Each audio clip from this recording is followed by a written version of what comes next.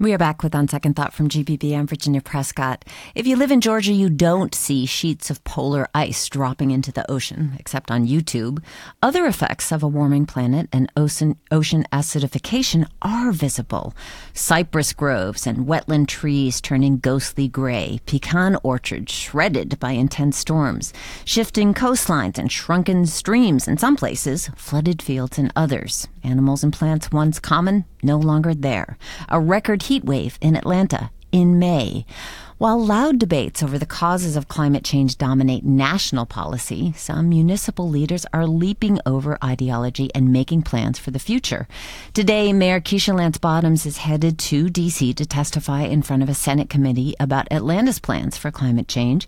But Rick Van Noy found that some Republican leaders in the South are also taking actions to mitigate local efforts while the federal government continues to roll back protections. Rick Van Noy met with several for his new book, Sudden Spring, Stories of Adaptation in a Climate Change South, and he's joining us now from Blacksburg, Virginia. Good morning, Rick. Good morning. Dr. Kim Cobb is with us also. She's a climate scientist at Georgia Tech and director of Global Change Program there. She also has worked with several municipalities on making climate change plans, and she joins me here in the studio. Kim, thank you for being here. Thanks for having me. All right, so Southerners, certainly not strangers to heat, but there is a new report from the Union of Concerned Scientists about how, quote unquote, killer heat is expected in the coming decades, with Atlanta experiencing levels of, quote, dangerous heat.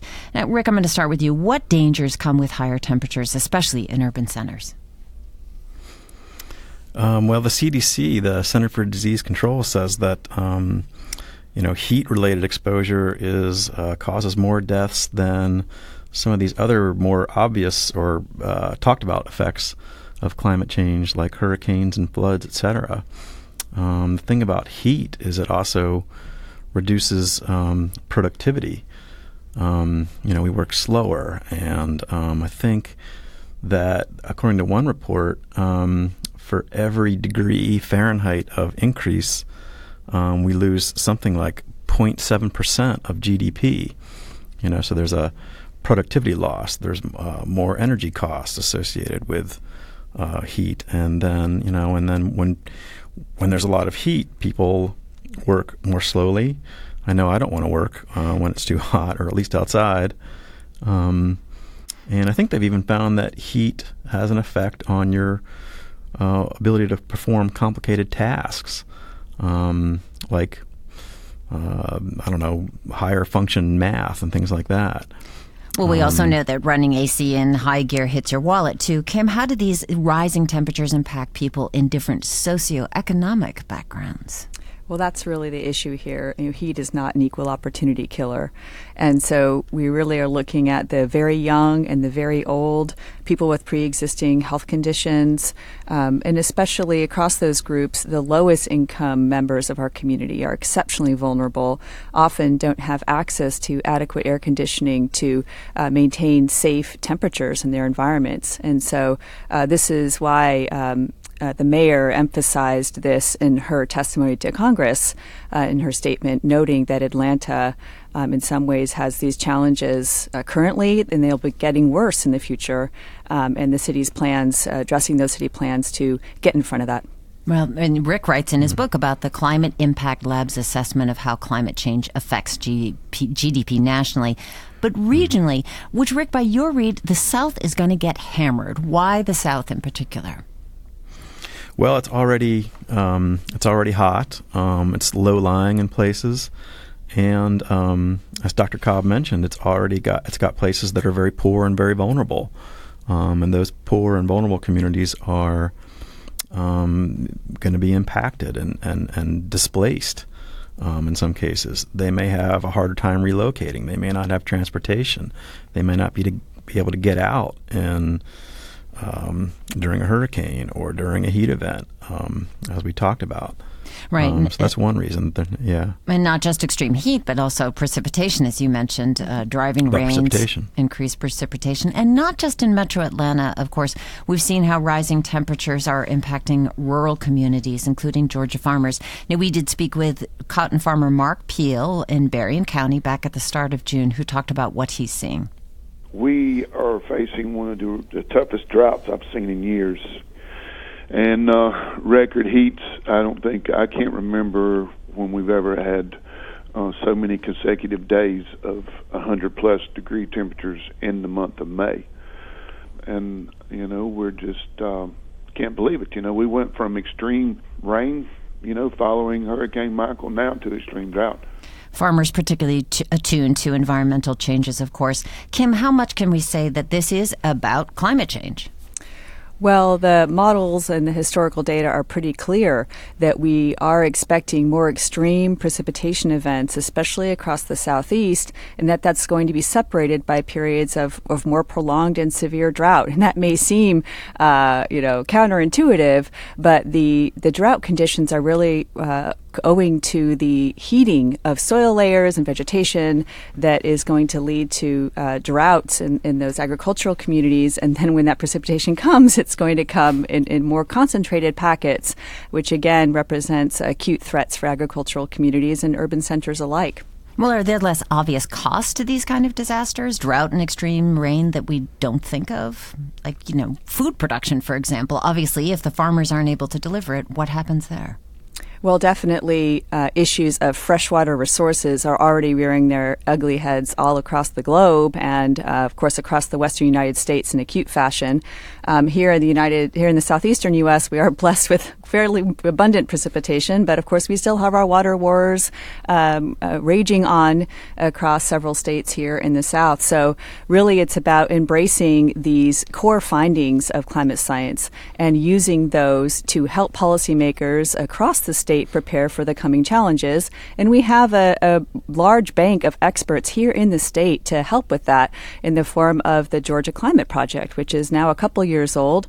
Georgia Tech, Emory, and UGA banding together to try to bring those findings to the communities, to policymakers, to practitioners, and help the state prepare for climate change and reduce those losses.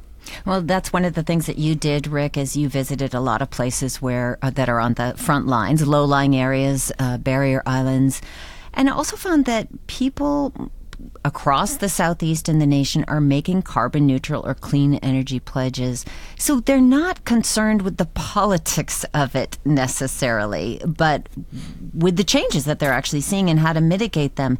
So let's look at one example. Mayor Buelterman, I hope I'm saying his name properly, from Tybee Island, Georgia. How is he taking action? Well, yeah, I think just about everybody, like the farmer that you spoke with, is seeing changes.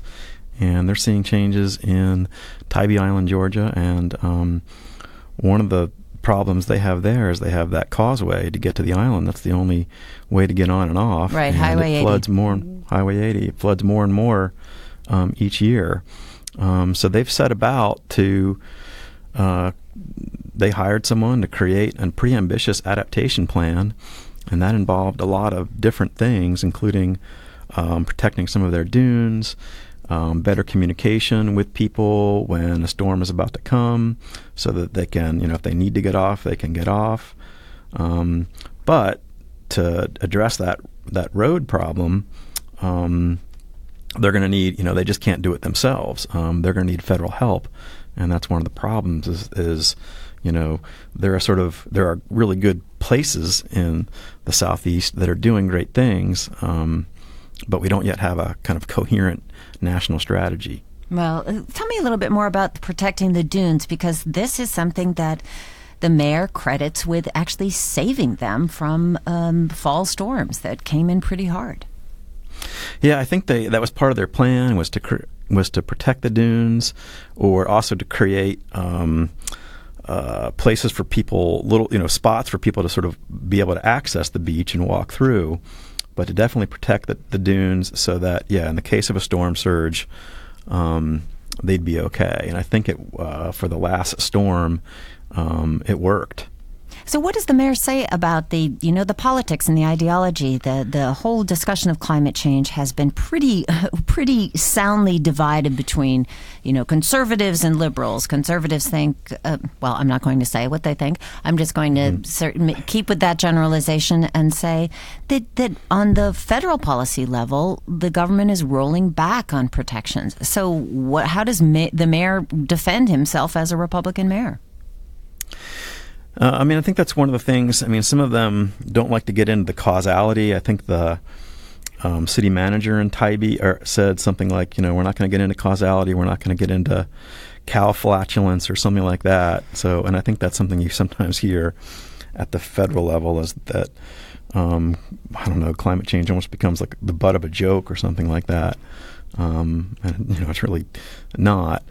So they may not get into the causality, but they're seeing the changes, and I think they want help. And I think a lot of the mayors see this as kind of a practical issue. It's almost like, just as they need to deal with trash or sidewalks or other kinds of public works initiatives, this is a kind of public works, public safety threat. And so they're sort of practical and not ideological in how they're approaching climate change. The mayor is one. The mayor of the city of Charleston is another. I spoke to several that just saw this as a practical rather than ideological problem. Kim, what are you seeing? Yeah, so I wanted to chime in here. I'm squirming in my seat because, we have a fabulous new project based in Savannah and Chatham County called Smart Sea Level Sensors. And we've been so thrilled with the partnership at the county and the city level, in particular, Mayor Eddie DeLoach, who is also a Republican, who speaks quite frankly about the coming threats of rising seas. And they have coastal flooding issues in the here and now that they need to address, and longer-term challenges to begin some important conversations about.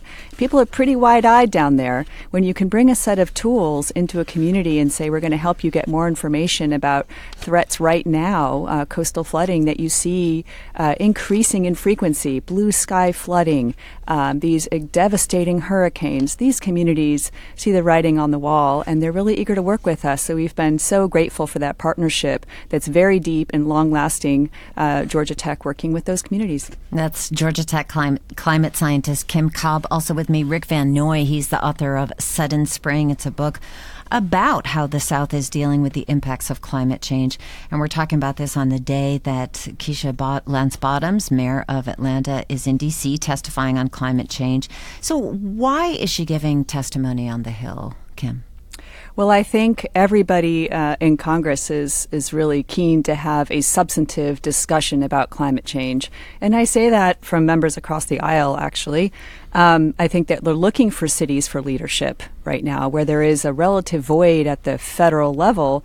Currently, cities are really stepping up to the challenge. There's over 100 cities in this country that have made, in the last several years, pledges to go 100% renewable in the next decade or two, Atlanta being one of those. And that's only one of many kind of policies that she is highlighting on the Hill today, leading climate policy and providing blueprints that can inform future comprehensive federal policy. But these kind of changes cost money, and politicians and leaders often have had to balance other expenditures, transit, education, health services. How realistic are these infrastructure and clean energy proposals when a city has to balance a budget? Well, the fact of the matter is that, of course, solar and wind and renewables are becoming competitive with fossil fuel-based sources of energy. And the fact of the matter is climate change is a profound economic threat, especially, as we've just discussed in this segment, to the southeastern United States, and particularly to cities like Atlanta, which have so many vulnerable residents, and with a transportation network that is also crumbling under its own weight right now. So really, when you get out in front of these kind of infrastructure challenges, you are not just addressing the climate change threat, you are improving public health, you are improving community well-being, you are improving efficiency. And so that's why this is such an attractive package that the city has put together and that the residents strongly support. Obviously, coastal cities have their own set of problems. Rick, you mentioned Charleston, also went to Norfolk, Virginia. What are some of the major challenges coastal southern cities are facing right now? Well, they've all got different kinds of sea level rise scenarios. I think, Norfolk is also subsiding or sinking, and so they've seen about 14.5 inches of sea level rise. Now, of course, they're not debating it, and neither is the Navy that's based there. It's an issue of readiness for them.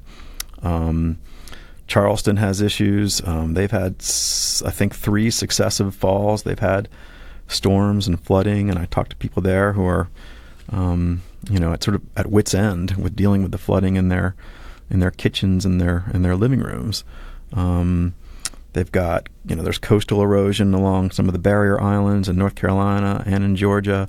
Florida sits on porous limestone, so they're not seeing as much sea level rise, but the problem in Florida is the water can kind of come up through that limestone. Mm-hmm. And then you've got New Orleans, of course, and they've seen that heavy rain that we've talked about recently, and they're also below sea level, so they have to have this levee system and they have to have pumping systems. And then there's Houston and Galveston, and they've got these refineries to protect. Okay, they've all got different issues. We have just a minute left, so I'm interested in, you write in your book about Norfolk has to put about $100 billion into infrastructure improvements, Charleston $500 million into digging some tunnels, massive tunnels, to try and control some of the runoff. But we're talking about combating the effects of storms. We're talking about, let's say, mitigation, but not about prevention. Is it too much, although Kim mentioned that some cities have renewable energy plans, is it too much to ask, even for these small municipalities and sometimes big cities that are seeing the effects of climate change, to focus on prevention? Kim, what do you think?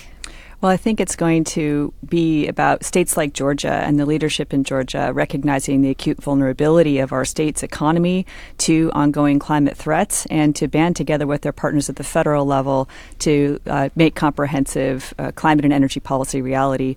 And we do need a price on carbon, and then all of this will accelerate much more smoothly and reflect the true costs of continued carbon emissions. So this is a kind of an example of how local policies can start to trickle up and raise awareness at the federal level. All right, Kim Cobb, who biked here safely and sweatily today. She's a climate scientist and director of the Global Change Program at Georgia Tech. Thank you so much. Thank you. Rick Van Noy, thank you so much. Thank you very much. Rick is author of a new book called Sudden Spring, Stories of Adaptation in a Climate Change South. He's going to be at the Decatur Book Festival on Saturday, August 31st. That's our show for today. We're going to leave you with a song by Parquet Courts called Before the Water Gets Too High. This is On Second Thought. We will be back again tomorrow. Thanks so much for listening.